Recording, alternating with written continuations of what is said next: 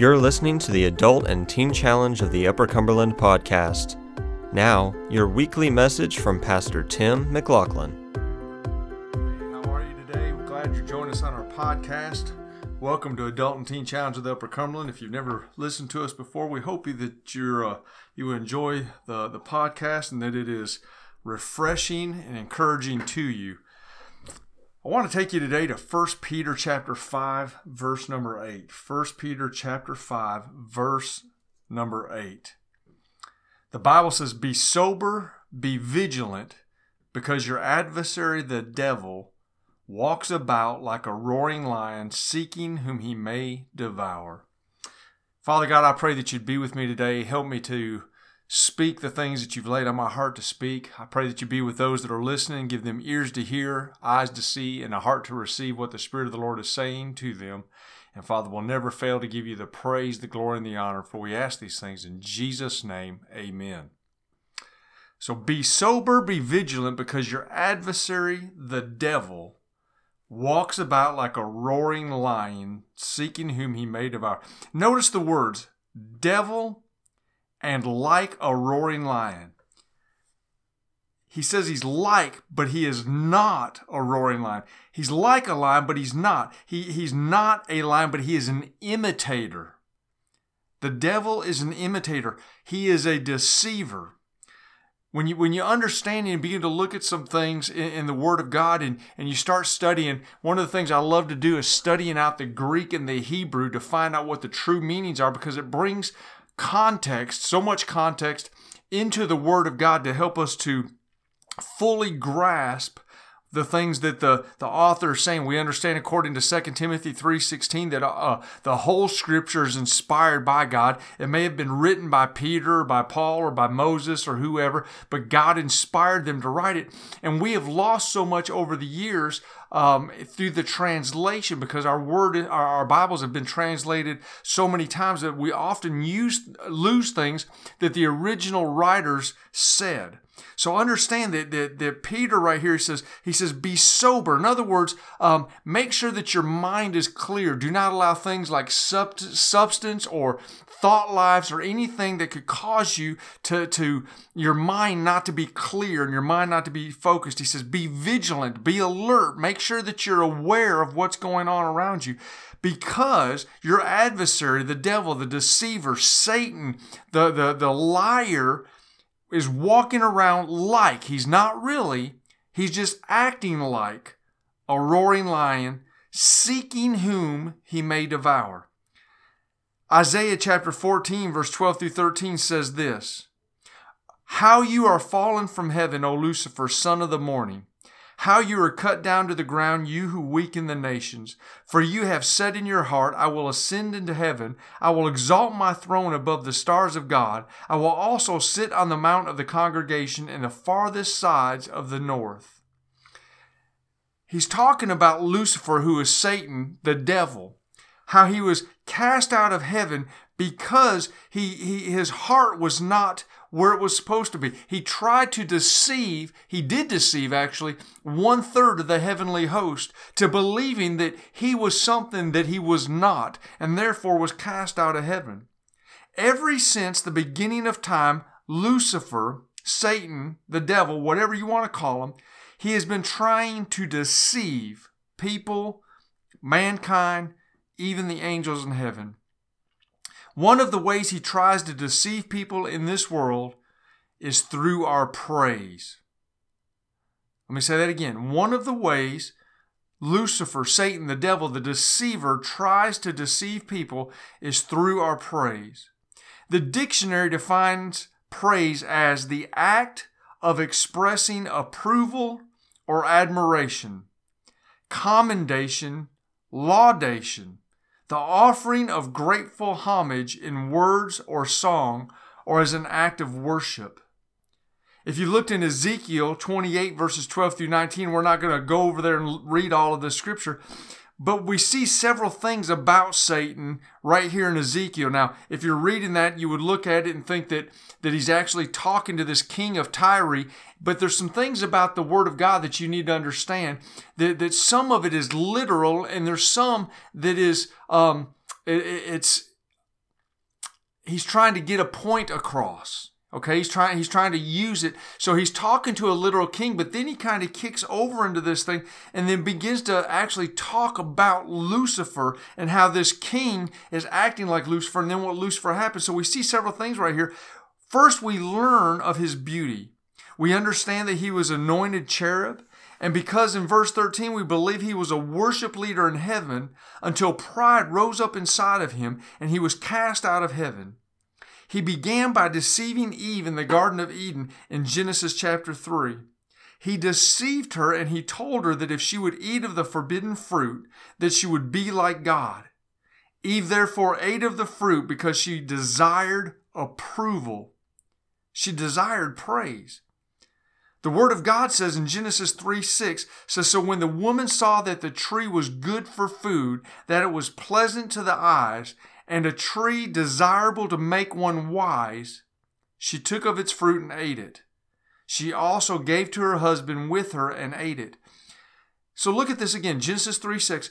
When she saw, so what happened is God told Adam, you can eat of anything in the garden, but do not eat of that tree. Do not eat that fruit. Adam then passed it on to Eve, but then the serpent came up, the enemy, the devil comes up to Eve and he says, did God really say? Now we see something similar to this when we go and we look in Matthew's gospel where it talks about how Jesus spent 40 days in the wilderness and he was tempted by the enemy. We know that Jesus, right before he went in to the wilderness, right before he went up, he was baptized by John the Baptist. The Bible says when he came up out of the water, the Spirit ascended upon him like a dove and said, this is my son whom I am well pleased. And then as soon as he gets up there and he's fasted 40 days and 40 nights and then the enemy comes to him, the enemy begins to ask the same questions. Did God really say these things? Are you really the Son of God? Of course, Jesus knew who he was. He knew the word and he knew how to stand. Eve, on the other hand, Eve was easily deceived. So the enemy, the serpent, looks at her and says, did God really say? And then she began to question within herself. And then she saw, because it first started in her mind, then it got into her heart. So then she saw with her eyes that the tree was desirable to make wise. She wanted the approval. She desired the praise of being wise. So she took of its fruit and she ate it. Because of Satan's deceit and Eve's desire for praise, man has had to live with a sin nature ever since. See, this is not to say that praise is wrong, but we must understand who we shall praise. Lucifer was created. Lucifer was a cherub. He was a created being. God is the creator. God created you and I, but he also created the angels. Lucifer was created to praise God, but pride caused him to praise himself. Satan was deceived, Satan has deceived man for 6,000 years or more to try to get us to praise anything other than God. Okay, let me say that again. Satan has deceived man for over 6,000 years to try to get us to praise anything other than God. Man, we have so many things where people are praising and they set up these false gods and they desire the praise of other people.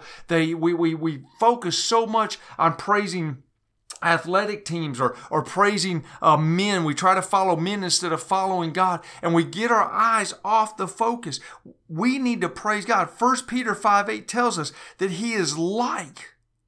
In other words, he is not, but he is trying to appear to be. And therefore, what he does is he creates other things, puts other things in our lives to try to get them things to rise up in us to take the place of God in our lives so that we will praise them things, whether it's another person or an idol. We try to pray, we attempt to praise those things instead of praising the one true God who is worthy of all praise.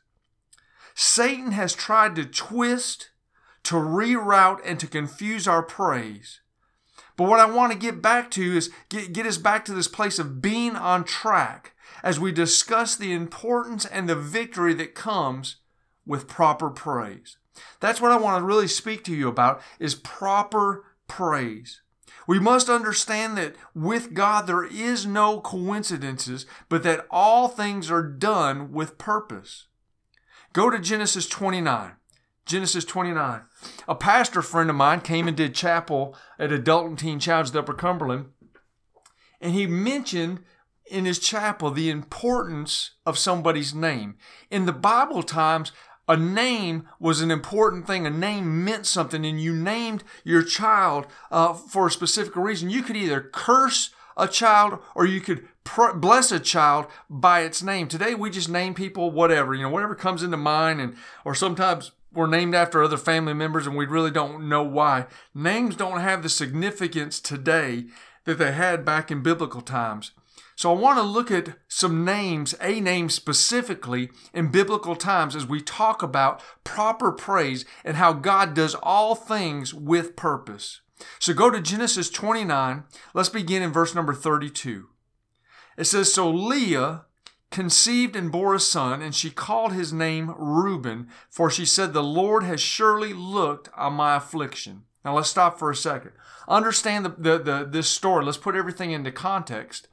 Jacob, Israel, wants to marry Rachel, but then what happens is he is deceived, and then he has to marry Leah. So he marries Leah, and she begins to have children, but she's not the one that he truly loves. He loves her sister, but she begins to conceive and have children. So the first children, again, Genesis 29:32, the first child she named Reuben, and Reuben means that the Lord has seen her affliction. His name is affliction.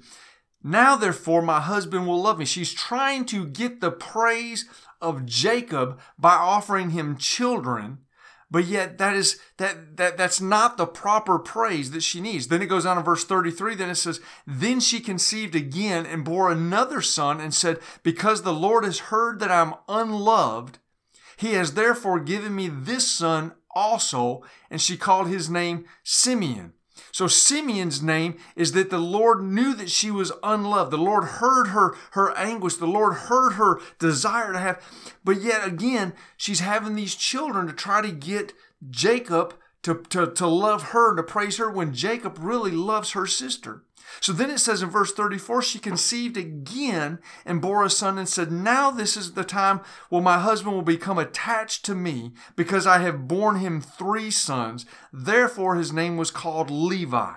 So again, the third time she tries to have a child, and she's trying to get her husband to love her and to pay her some attention, to praise her, and to get his mind off of her sister, which is his other wife.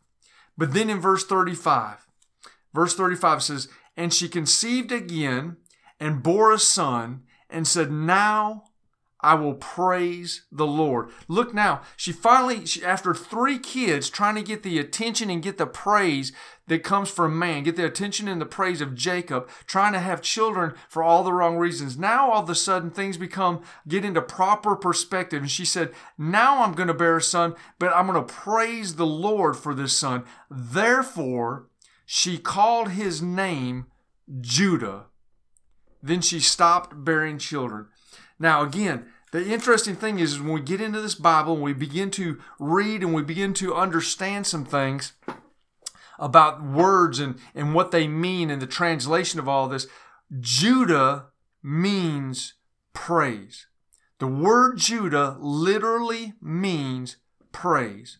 So understand, Judah being one of the 12 tribes of Israel, his name or his tribe would have been the tribe of praise. Now look at this. Go to Genesis chapter 49. If you're someplace seating and you can grab your Bible, this is great stuff. You want to get your highlighter out. This is good. If you're driving down the road and you're listening, like I often listen to podcasts, you just keep on driving. Hope this gets into your heart, and maybe you can pull it up later. But go to Genesis chapter 49, and let's look at verse number 1. There's 27 passages right here, but I'm only going to read a few of them. But let's look at Genesis chapter 49, beginning in verse 1, it says, "And Jacob called his sons and said, 'Gather together that I may tell you what shall befall you in the last days.'" So here we go. We got Jacob, Israel, bringing the 12 tribes, bringing his 12 sons together. They were brought down into Egypt. Joseph went to Egypt, brought his family with him during the time of famine. Jacob is old. He's getting ready to die. He calls his family together, and he's wanting to pray over each one of his children, the things that God is telling him that is going to happen, what's going to befall. He's being prophetic. He's offering them a prophetic word of what the Lord is going to do in their lives. So remember, as we read in Genesis 29, Leah had the first 3 sons for all the wrong reasons. Her mindset in having these children were not pure. They were not to give God glory. They were trying to get the glory, get the praise from Jacob. So let's look at what God says about these men. Verse number 2, Genesis 49, verse 2, it says, "Gather together and hear, you sons of Jacob, and listen to Israel your father. Reuben, you are my firstborn, my might and the beginning of my strength, the excellency of dignity and the excellency of power." Well, that sounds pretty good at first. Reuben's the firstborn, and boy, he's probably, if you could just imagine this, Reuben's sitting there listening to his dad pray for him, and he's kind of getting puffed up, man. I'm, strength and excellency and dignity. But look at verse 4. "But you are unstable as water, and you will not excel, because you went up into your father's bed and you defiled it. He went up to my couch." And if you go back and you read the account of Genesis, Reuben slept with one of his father's concubines. Anyway, so he begins to talk about Reuben as he's praying for him. He said, "You're strong and you're mighty, but boy, you're about as unstable as water. Because you defiled my bed, you're not going to amount to anything." Then he goes on and he says in verse 5, he says, "You Simeon and you Levi are brothers. Instruments of cruelty are in their dwelling place. Let not my soul enter their council. Let not my honor be united to their assembly. For in their anger they slew a man, and in their self-will they hamstrung an ox. Cursed be their anger, for it is fierce, and their wrath, for it is cruel. I will divide them in Jacob and scatter them in Israel." So again, you look at the situation between Simeon and Levi. Their sister was raped, and they went into the town of where this prince, it was the king's son of this village, and they went into the town and they convinced all the people. They said, "Hey, if you want to be with our women and you want our tribes, our men to be with your women, this is what you need to do. Your men need to be circumcised." So they convinced them to be circumcised. And for you guys that know anything about circumcision, you understand they weren't feeling too good for a grown man to be circumcised. These guys weren't feeling too good at the time. And so when they were in their weakest, Simeon and Levi go into the town and kill all of the men because of the prince who slept with their sister. They killed all the men. So here Jacob Israel is pronouncing upon them, cursed for their anger and their fierceness. So again, because these 3 men were born and Leah's whole potential was to receive the praise of men, at this time in Jacob's life as he begins to pray, that was that curse that Leah put on them by their names when they were born. But then in verse number 8, Genesis 49 verse 8, it says, "But Judah, you are he whom your brothers shall praise. Your hand shall be on the neck of your enemies. Your father's children shall bow down before you. Judah is a lion's whelp. From the prey, my son, you have gone up. He bows down, he lies down as a lion, and as a lion who shall rouse him. The scepter shall not depart from Judah, nor a lawgiver from between his feet, until Shiloh comes, and to him shall be the obedience of the people, binding his donkey to the vine, and his donkey's colt to the choice vine. He washed his garments in wine, and his clothes in the blood of grapes, and his eyes are darker than white, and his teeth whiter than milk." But I'm going to tell you, compared to the first 3, this is awesome. I mean, this guy is getting the man, God is lifting him up. He said, "You and your brothers will praise you." Remember, when Leah conceived, she called his name Judah. She said, "I will now praise the Lord." Judah literally means praise. Judah is the praise and the leader of the tribe of praise. Now, several things right here, and I want to make this brief, but we can look at a lot of different things right here. But But one of the things in verse 10, it says, he is the scepter that shall not depart from Judah. Go with me to Matthew chapter 1. Matthew chapter 1. In Matthew, both in Matthew and in Luke's gospel, they give the genealogy of Jesus. They give the genealogy of Jesus. But in Matthew chapter 1, in verse 2, it says, Abraham begot Isaac. Isaac begot Jacob. Jacob begot Judah and his brothers. He left off the other 11. Why? Why did he leave off the other 11? Because Jesus came from the tribe of Judah. Okay? Jesus came from the tribe of Judah. Hosea chapter 5 verse 14 says this. Hosea 5:14, he prophesies and he says, for I will be like a lion to Ephraim and like a young lion to the house of Judah. Jesus came from the lineage of Judah. So what we see right here in verse 10, it says, the scepter shall not depart from Judah. Who's the scepter? Jesus is that scepter. I preached a message a few years back about Jesus, our scepter. And if you go and you look in the book of Ezra, it says that, not Ezra, I apologize, Esther, the book of Esther. So Esther has to approach the king. Her people, the nation of Israel, is getting to be annihilated. And yet she's told by her uncle Mordecai, you must go to the king. But she says, if I go to the king and I'm not invited to go to the king, then what's going to happen is I can be killed. She had to wait for the king to acknowledge her to approach. How did the king acknowledge? The king acknowledged by stretching forth his scepter to allow her to come. We approach God through prayer. How? In Jesus' name. We approach the King of Kings and the Lord of Lords when the scepter is stretched forth. The scepter is Jesus. Jesus was sent into the world to die on the cross to make a way for us to get to God because Jesus is our scepter. Then he says also, though, right here, he said, Judah is a lion's whelp. From the prey, my son, you have gone up. He bows down and lies down as a lion, and as a lion who shall arouse him. I told you earlier, 1 Peter 5:8, it says that the enemy, the devil, Satan, Lucifer, the deceiver, is like a lion, but he's not the lion. Who is the lion? Jesus is the lion.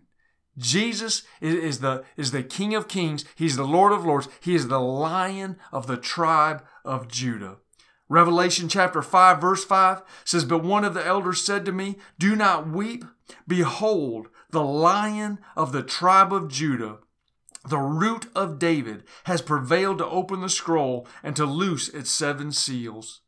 Jesus is the reason and the one we praise. Jesus is the lion and he is the king. The word says, behold, the Lion of the tribe of Judah. You could say it this way, behold, the King of the tribe of praise. Again, Peter said that Satan was like a lion, but Jesus is the lion.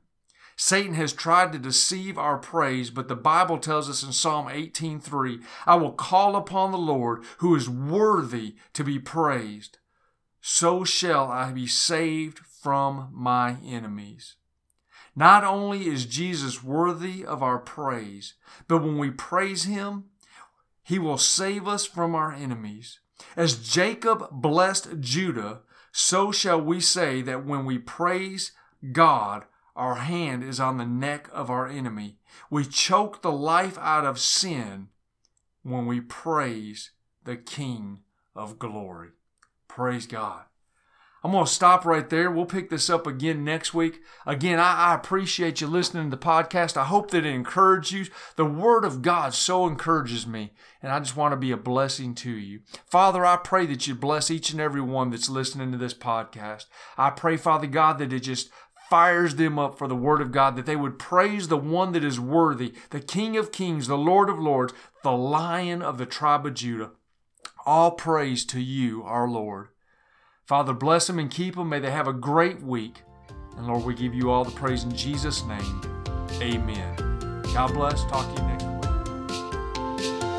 Thank you for listening. If you'd like to know more about this ministry or consider supporting, visit us at teenchallengeuc.org.